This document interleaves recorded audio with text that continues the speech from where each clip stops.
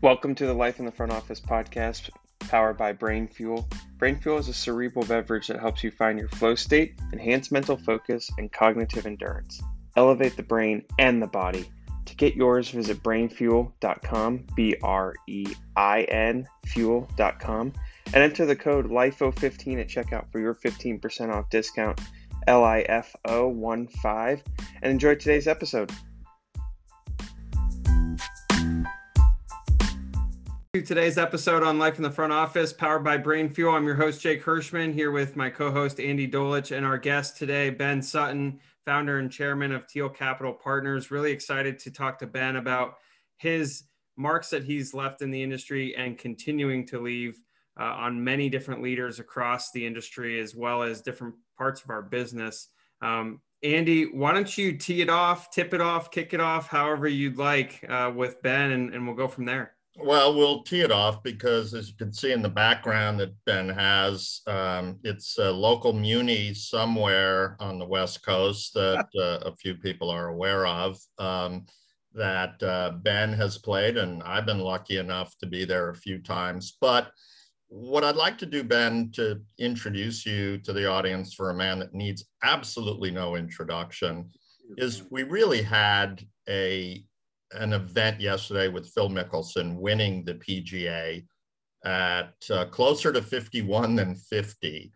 And you've seen the sport grow up. You've seen many sports grow up. But when you look at something that is surprising, that all the geniuses didn't know about, and I don't know what was Phil, 250 to 1 or something like that. And it happens. The potential of humanity to overcome anything.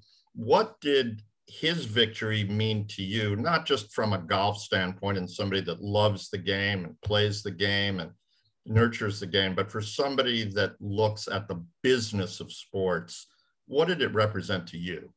Well, that's an interesting question, and it's a great question. So personally, Phil is a man of the people. And, here's a guy that is certainly a gifted athlete in terms of hand-eye coordination, et cetera. But by all accounts, everybody that I know that knows him, I've met him several times, but my friends on tour who know him and know him well, say that there are very few people who have ever outworked Phil. And if you look at pictures of him from 20 years ago to today, he's kind of gone the opposite of most of us as we've aged. We get the little paunch and everything else. He kind of started with one, and frankly, he's probably in the best shape physically that he's ever been in his life. I certainly know from my own game, and I'm, card carrying 13 index guy, but I hit the ball further, and I know that I have mostly technology to thank for it, because the ball is livelier, the equipment is more alive and more forgiving than the equipment that folks like you and I might have grown up on. But he's still got to keep up with the bombers. Even the guy he played with, Brooks Koepka, who hits the ball, he and DeChambeau are always in the top 5 of driving distance. So he's certainly not going to be able to generally hit bombs that are, he might hit a bomb that's 330 yards, but they've hit it 350. But one thing that I do know is that winners win. And I remember when I decided to step down as chairman at IMG College, I still had, as has been well documented by sports writers, a couple of years left on my contract to stay around. But I just, I frankly was bored out of my mind, because I had built the business with a great team. We built 4 national market leading and market making businesses in the college sports space. Sitting around giving a little coaching advice every once in a while when asked just didn't sit well with me. And I love to compete. I love to win. I love to compete, even on the golf course, as bad as I am. I played this weekend. I played a couple or 3 rounds, I guess, the last several days with my buddy Billy Andrade, who is a great, 13 or 14, 15 time winner on the PGA and Champions PGA Tour. And I played with him last week. He shot 64 and 65 in successive days in a non-tournament event, but with a bunch of people who really wanted to play and wanted to compete with him. Well, I was 5 under at the Stanford driving range last weekend. Me too. I'm like the greatest practice tee player ever. But I just love seeing guys who just like the part of their lifelong mission is to compete.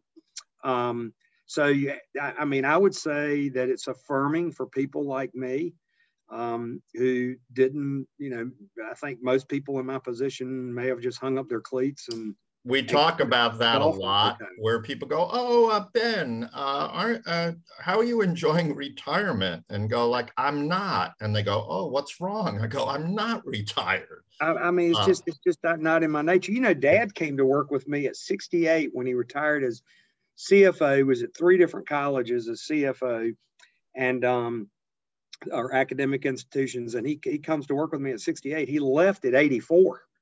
When I stepped down as chairman and CEO at IMG, he left and he was 84 years old. My mother still operates a business and she's 83 years old.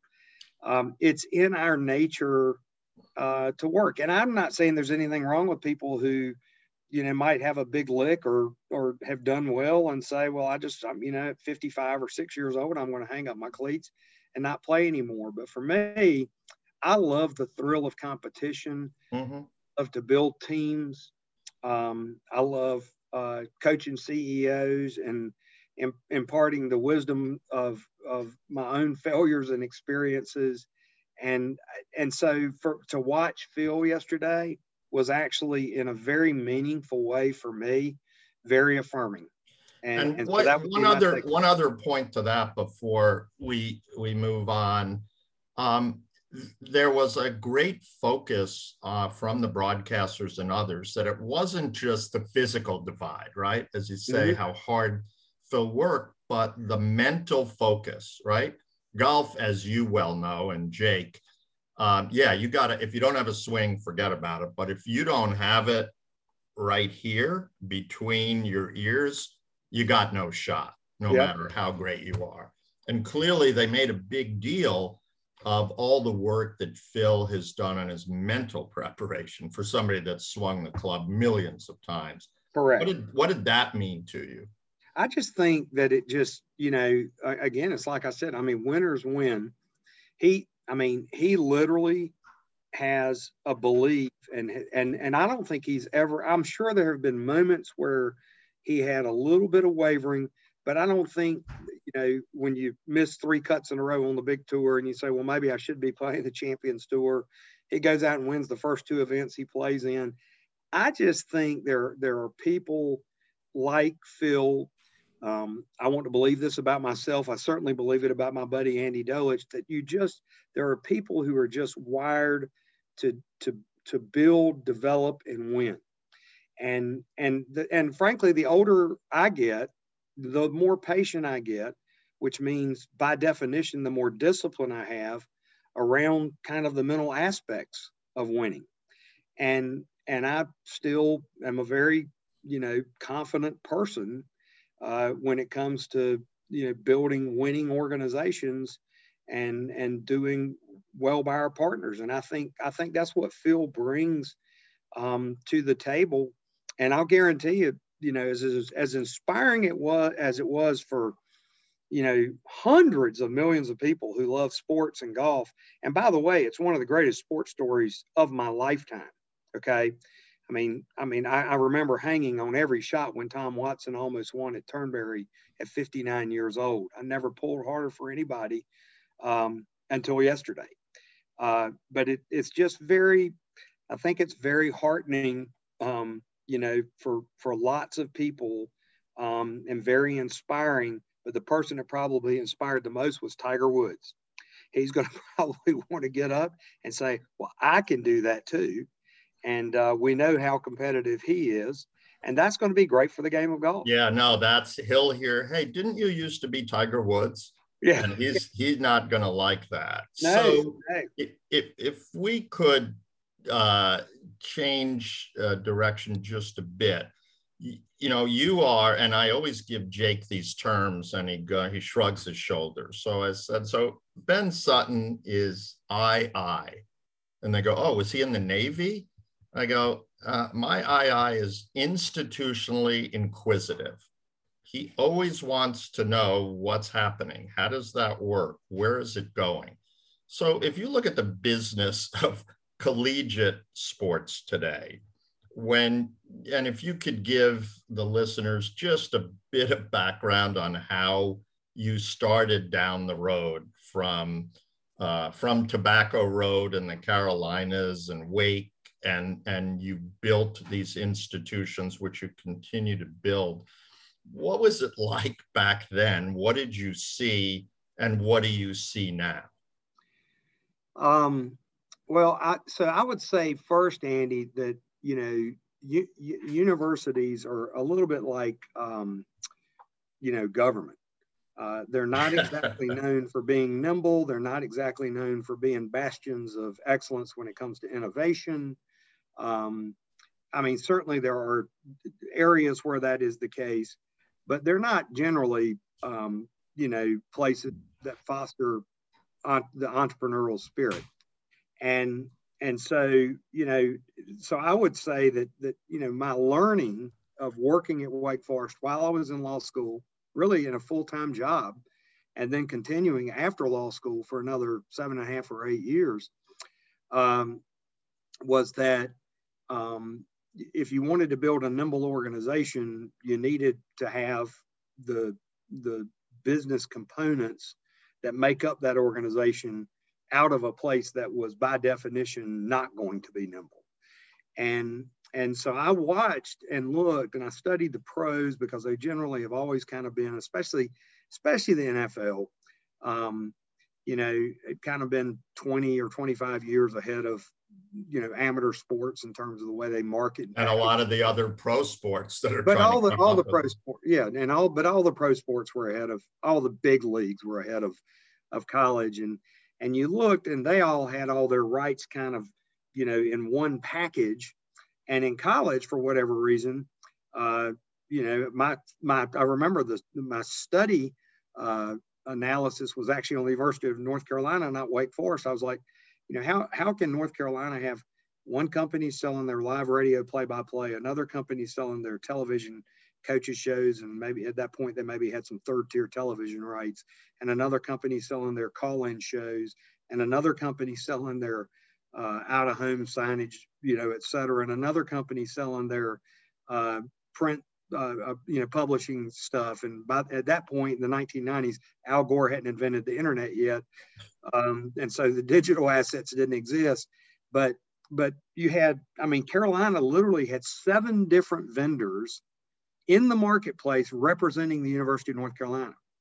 Now, these billionaire owners of the National Football League and Major League Baseball, most of them, some of them did wake up on third base thinking they hit a triple and daddy passed down the money from granddaddy and they got it.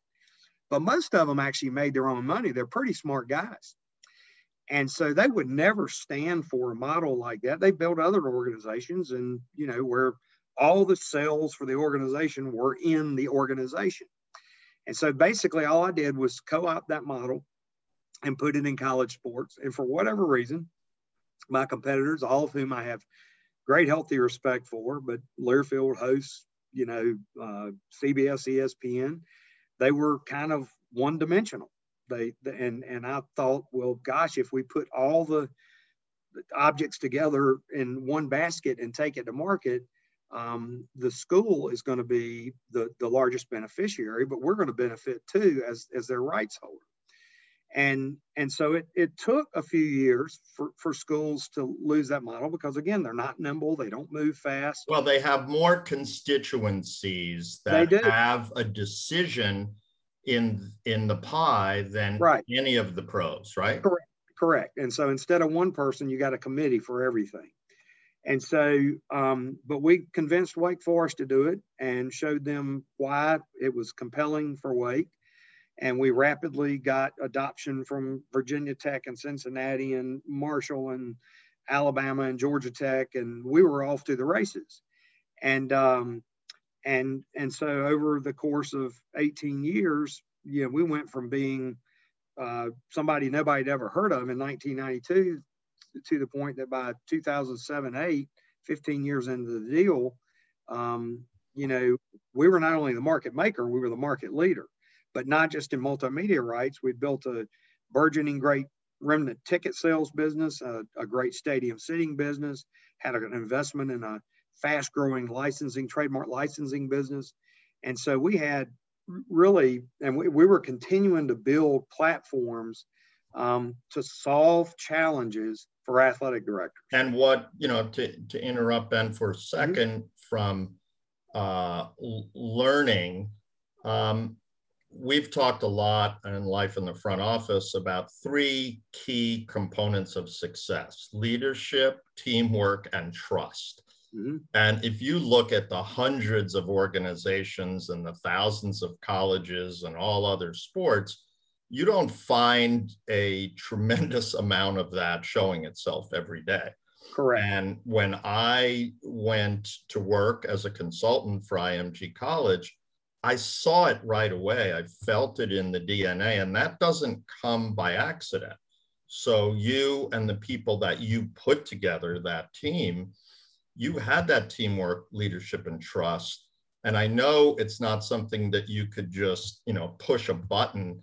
What are some of the elements as you were building these incredibly successful organizations that helped you build that teamwork, leadership, and trust? So lots of people have said this, and lots of people will take credit for inventing the saying, but culture eats strategy for lunch. And I really do believe that if you don't get your culture right, that it makes building a sustainable organization, a company that is, as Jerry Poros and Jim Collins described in their treatise, Built to Last, you don't have a chance to build companies to last. And in fact, they devote an entire chapter in the book to kind of cult-like cultures and pruning people off of the tree that don't belong there.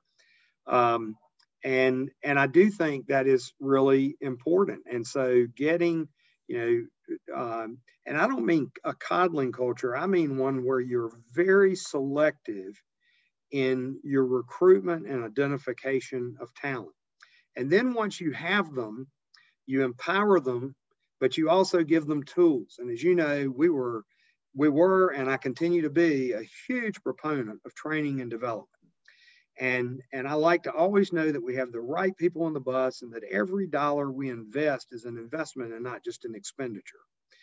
And so having, having a great recruitment effort and then being able to train and develop, to create that trust, to create a team, to have a culture where people can see a way and a path forward to where they can go to higher leadership positions in the company.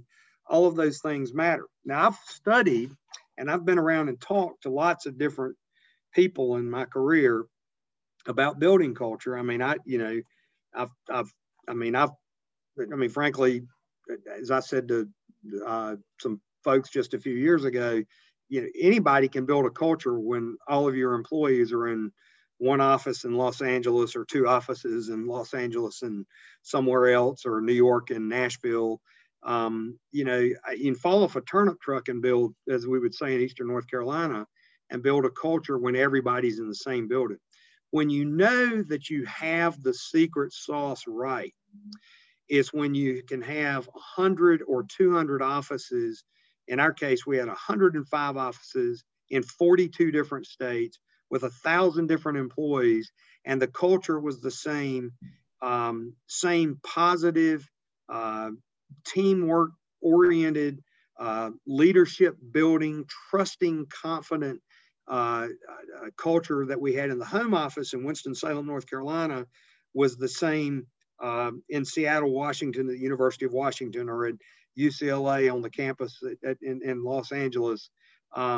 I'm in Pullman, Washington, where Washington State was, or Blacksburg, Virginia, for Virginia Tech. So, so to me, the great teams and the great leaders are the folks who understand that. They understand, that they ought to stay out of people's way, not micromanage. They need to understand that the most dangerous man of all is a man who doesn't know what he doesn't know. So hire subject matter expertise around you. I mean, Andy, you and I joked about this years ago when you were over here doing some training with some of my senior team at IMG College. And I remember telling you, when I walk over, the building was divided. So kind of all the sales team and marketing people were on one side, and on the other side were all the radio producers, TV producers, digital writers, publishers, finance people, HR, IT. If I walked on that side of the business, the CFO, the general counsel, the herald would stand up on the back of their neck because it'd be like, why is he over here? Why is he on this side of the building? He's supposed to stay over in his lane on the sales side of the building. Oh, he's that marketing he's that green guy that's out there trying to make money. He'll just screw. Our job is to screw him up. Yeah, I'm just, I'm a salesperson. I'm a marketing person. I'm a team builder. And I hired, a great public company CFO, Joe Weatherly, to come be my CFO because that's not my forte. I hired, the great Lou Doherty, who's still my partner at Teal Capital, as Joe still is. Please say hi. Please say hi. Will. And I would just, not just because I was working with them, but it literally, and this is such an overused word, it didn't just feel like a family, it was a family. Now, families fight all the time. Yeah. This wasn't Kumbaya, I'm playing mood music in the background. This is, I'll knock you out, but as long as I knock you out, when you wake up, we'll go in the right direction together. Yeah, it was great then. And, when you think about it today, probably 70% of my leadership team from the end of the ISP days and the 4 years we were all over at IMG, we're all still together. Yeah, and that doesn't, you can't fake that. So Jake, I don't want you to be mute. We've got a few minutes left, but I know you're amazed and you're learning as we speak, as Ben speaks. But what do you got circling around your gray matter? Well, as Ben was mentioning, he was kind of made to build, made to lead, made to create, innovate, and so on. I want to know, Ben, as you think about every single day, right? If you're a golfer, if you're any type of athlete, you got to think about that day and how you're going to go and compete that day. How do you mentally prepare for each day? And is it any different now than it was 20 years ago? No, I'll tell you, you try to get better at it, but I was so privileged at the end of his life to know Coach John Wooden, and coaches love reps and they love practice. There you go. And I've probably given out 500, maybe 1,000 copies of his book called My Personal Best. But here's the thing, Jake, that's a great question. So I would say, first of all, kind of knowing your limitations. And one of mine is that I am not a morning person. I'm a night owl. And another is that I have people pulling at me all the time, like literally on a daily basis. It's not less than tens, and there have been times when it could probably, tip at 100 in a day trying to get at me. And so I followed kind of 3 strict rules my whole career, still do it. Number one, have a great gatekeeper who won't suffer fools gladly or let your calendar become a mess. I frankly have went through a lot of assistants in my career because I needed somebody who was really, the left tackle. I was trying to remember the name of that movie with Sandra Bullock. But Blindside. They always have your blind side. Secondly, I will do my to-do list right after I leave this podcast. I'm going to go home, and I'll do my to-do list today for tomorrow, because I find that it's just helpful. it also lets me can kind of congratulate myself to look at today's list and kind of pat myself on the back and say, boy, you really did have a really productive day. But the third thing, I heard this, and I can't remember from whom I heard this. I think it was like Zig Ziglar or something.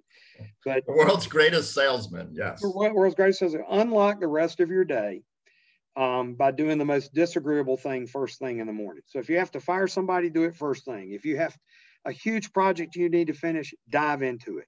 If you've got to negotiate the finer and most difficult points of a contract, do it first thing in the morning. Who wants to have a black cloud over their head the whole day, knowing that they've got the really hard thing coming out? And I've just found that emotionally and just in my mind, it just opens up the entire day to get any of the hard stuff out of the way first thing. So that's what I do. And I would say, having learned from Ben and others during my career, the executive that waits until Friday at 5:20 to make a decision usually fails and is out of a job pretty quickly, right? I agree. Monday at 7:30 a.m., that's when you do it. If it's Friday that you kept putting off on Tuesday, Thursday, and Friday, you're cooked. Yeah, and Jake, totally you hit them. Then I want to close with a question about the future for Ben. Well, Ben, everyone's got their competitive advantage, and you kind of alluded to productivity earlier, because if you're not able to have those productive days, day after day after day, things can pile up. We all know how that can go. But how do you be productive? And then ultimately, what's your definition of productivity? So, I would say, all right, so as a foundational premise, I think that people, God put us all on earth to do one thing, and that was to pursue joy. So I taught my kids that all they've heard from me their whole life, all of my teammates my whole life. There's never been a teammate I had that didn't hear this from me. Few things in life inspire joy, pursue only those. If you're not in love with what you do, if you're not in love with the people that you work with, then it's time to find something else to do. If you get that right, then everything else is kind of easy. So for me, kind of the next steps were identifying, as I said, great talent, getting the right people on the bus, but in the right places on the bus. And so the number of times that I repurposed someone because they were just sitting in the wrong seat. I knew they had talent, but it's kind of like, a general manager trying to, or a manager of a baseball team saying, I'm going to get so much more out of this person if I take the pressure off of him and take him out of the number one leadoff spot and put him number 7 in the lineup. Their batting average is going to go up 20 points. And so I think that's really important. And I've only ever wanted people around me who were insufferable losers. I want them to be just like me. They hate to lose. Therefore, they learn from their mistakes. They get better. They aspire to win. At ISP, at IMG, and now at Teal Capital and our 3 portfolio businesses, TPG, our high school sports business, Revel, our game day experiential business, and Die Hard, our e-commerce retail business. Our batting average in business development is about 750. That'll get you in every Hall of Fame in the country. And I believe it's because our team, we have the right people, we have them in the right places. We're constantly training and retraining, trying to bring out all of their potential. They're in a place where I think they hopefully feel appreciated, and they feel like, that they're not just happy, but they're literally just full of joy. And so when I go back, as I said to Andy a moment ago, when you look at our leadership team and see that 75% of the leadership team in our newest ventures are all people who worked with me in our older ventures at ISP and IMG, I think that speaks, volumes to, being pretty good at recruiting great talent, building culture, keeping people together, helping them realize their potential, building wealth. All of those things matter. And Ben, it's not just the, go ahead, Jake. Well, it's not just the, hey, I worked for Ben before, so Ben's just going to take me along over there because, I know him and he knows me. There's a lot more to it. Correct. And I will tell you that that is, you know, I mean, they know better than that. I mean, anybody that's worked with me for probably more than 4 hours knows that gratuitous hiring and so forth is just not in my nature. I mean, I want people who want to be in a chair where the power is theirs and where they have control over some element that means that we're either going to win or that we're going to lose. And I believe in very vertical organizations where you have great upstream accountability. I don't like to have 15 people to scream at and yell at. I don't do that anyway, but I do bark a little because Andy made me a member. I've been barked at by Mr. Ben Sutton. Yeah, I mean, I appreciated it. You know, but I'm just a very, I mean, one of the reasons I literally, seriously, one of the reasons I love Andy Dolich so much is that he is a very blunt, candid, direct, transparent person. And I loved that, you know, I thought it was important with, you know, with like my sales managers who he worked very closely with. I thought it was important that one characteristic of me, because that's a characteristic I have, carried over into their adjunct professor, as it were. And I thought, you know, hearing it from somebody like Andy, who's accomplished so much, would also be like, you know, it's kind of, I used to say this about Andy and his partner Andy when they were doing this work for us. You know, I said, you know, guys, it's like when you tell your 8-year-old, please go brush your teeth at the end of the night, and they won't do it, but the sweet uncle walks in, who's also just as blunt, and says, hey, how about going to brush your teeth, Junior? And they run and do it because it's the favorite uncle, right? And so that's kind of like what this was for us. And so it's that repetition in coaching that they're hearing really similar and consistent strategies and concepts. But they also have, you know, people that will, you know, will look them in the eye and say, well, you know, I mean, it's pretty obvious why you failed here. It's because of this, this, and this. And they'll take it in a constructive manner. Ben, I have never cried through 260 episodes in Life in the Front Office until now. This is incredible. And Jake, hopefully we are recording it because these are real tears. Ben, you're walking up to 18th at Pebble in a few weeks. You got a chip shot to the green at 18. As you're looking at that pitch, name, image, and likeness, right? It has college sports all up in the air and can't figure out what's going to happen. You mentioned the multiplicity of constituencies who go, we can do this, we can't do that. I got to talk to the basketball coach. I got to talk to the shoe manufacturer, the state legislature. There's no better person in the country to look at this. What do you see in the future of collegiate sports as it relates to building itself in a business while providing education for millions of young men and women? So first of all, we're in that inflection point that lots of industries go through. And one of those is be careful what you wish for. And because the law of unintended consequences is severe. And I've talked to lots of coaches and student athletes, and lots of them disagree with me, you know, or frankly, lots of them are a lot more politically correct than I am. I'm going to say what's on my mind. I think that for an 18-year-old young man to come out of high school and get an $85,000 a year education at Wake Forest, plus, you know, incredible travel opportunities they would never have, the best healthcare in America,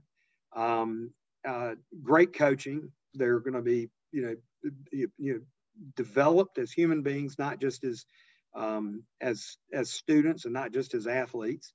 I think that's pretty good for an 18-year-old kid with a high school degree. That's just me.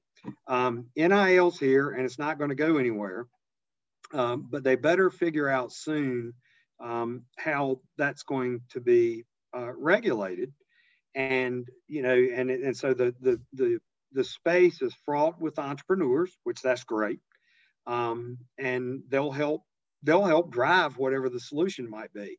but the space is also, quite frankly, fraught by people who don't maybe necessarily have the student athlete or the school's best interest at hand. And so you're going to see lots of friction in this over a period of time. I do think what's going to happen is I think you'll see a move. I don't have any special knowledge or inside information, but just as I kind of work on my own numbers, I think you'll see things like the college football playoff. If I just say expand, everybody will say, well, duh. But I think it will expand to something like 12 teams.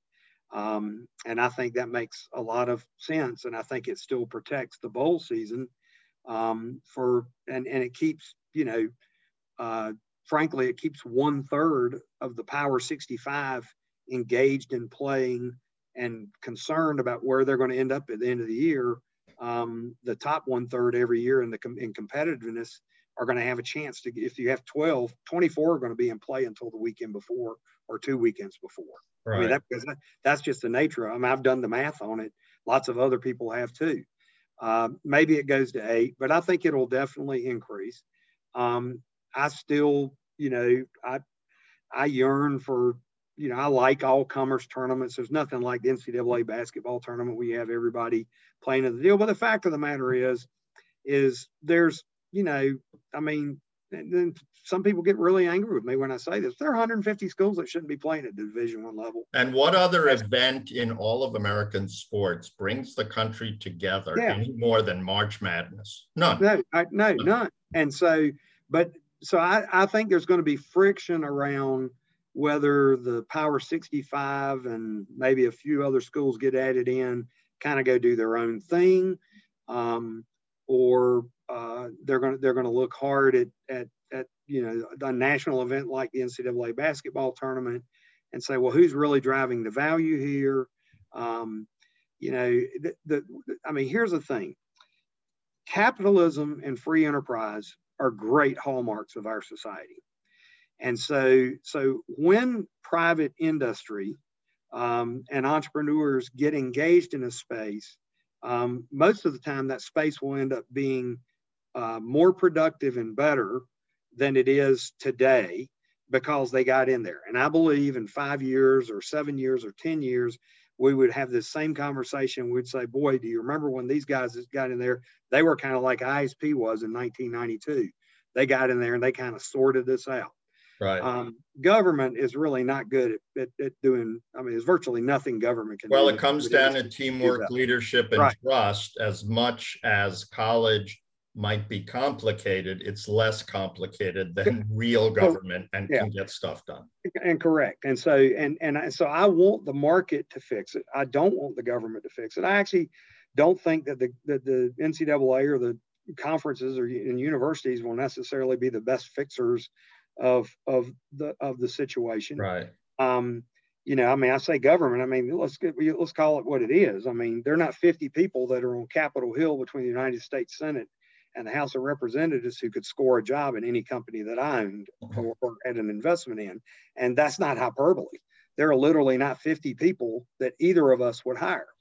And so do I want those people trying to solve for something about which they have no subject matter expertise? And they're really not that bright or curious anyway. There's some fine people that work in our government in elected positions, but I hope that the free market will be a market that, as it generally is in America, turns out to be a fair market, and that great solutions are driven by really smart people who want to make sense of this. So space. Ben, I saw the pitch. You're 3 inches from the cup. It was incredibly well played. And all you do is have a tap in. Is there anything, what tap in would you leave us with as we move on in our life? I would just say this. I grew up very modestly in Eastern North Carolina in a little rural, on the edge of a little rural town that probably had 1,500 or 2,000 people in it. Lived a Mayberry-esque life, but we were not by any stretch of the imagination wealthy people. So I understand the goodness of others, and I travel all over the world. And I know that people, right now, everybody, it seems like not everybody in America, but lots of people in America, news outlets and celebrities and so forth, everybody's vying to be the biggest victim. Who's the most aggrieved? Who's been hurt the most? Who's got the loudest complaint? I think America's a great country. And what happened for my team, for my family, for me, could only have happened in the United States of America. Everywhere I go in the whole world, everybody I meet wants to be an American. Every single person I meet wants to be an American. And so we live in this great, wonderful, joyful pursuit of liberty every single day, the freest country known to humankind. We have our challenges. We should address those challenges. We should never rest on our laurels. That's not what winners do. We talked about it at the outset. But some appreciation for how good we have it, and a little bit less victimization and more rugged independence would be something that I would leave with your viewers, listeners today. Well, we appreciate it. Jake, you want to take us home? No, incredible perspectives, Ben, and really appreciate your insights across the board on today's episode. Certainly, I just got one last question for you. On the tap in, are you leaving the pin in or are you taking it out? Oh, I take that bad boy out. I like it. There's nothing. There's just nothing like hearing that ball when it's settling down there in the end of the. I didn't know if you were looking for the backboard. Don't need a backboard. Ben, when you come back, I'll be in a kayak paddling up the 17th. Wave at me. I'll come up. I'll carry your bags. And it's great to see you. We really appreciate your time, and stay safe and sane in the new different.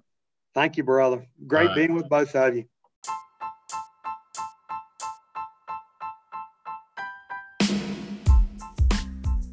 Thanks for listening to today's episode on the Life in the Front Office podcast powered by Brain Fuel. Remember, you can get 15% off your next purchase at brainfuel.com, BREIN fuel.com, with the code LIFO15, LIFO15 at checkout.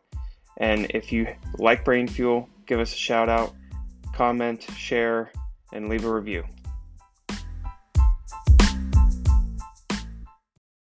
And a reminder to get your copy of LOL, Loss of Logo, What's Your Next Move? Our new book written by Andy Dolich and your host, Jake Hirschman. If you go to mascotbooks.com and enter the code LIFO, LIFO, you'll receive 50% off at your checkout, or available on Amazon, ebook, and print.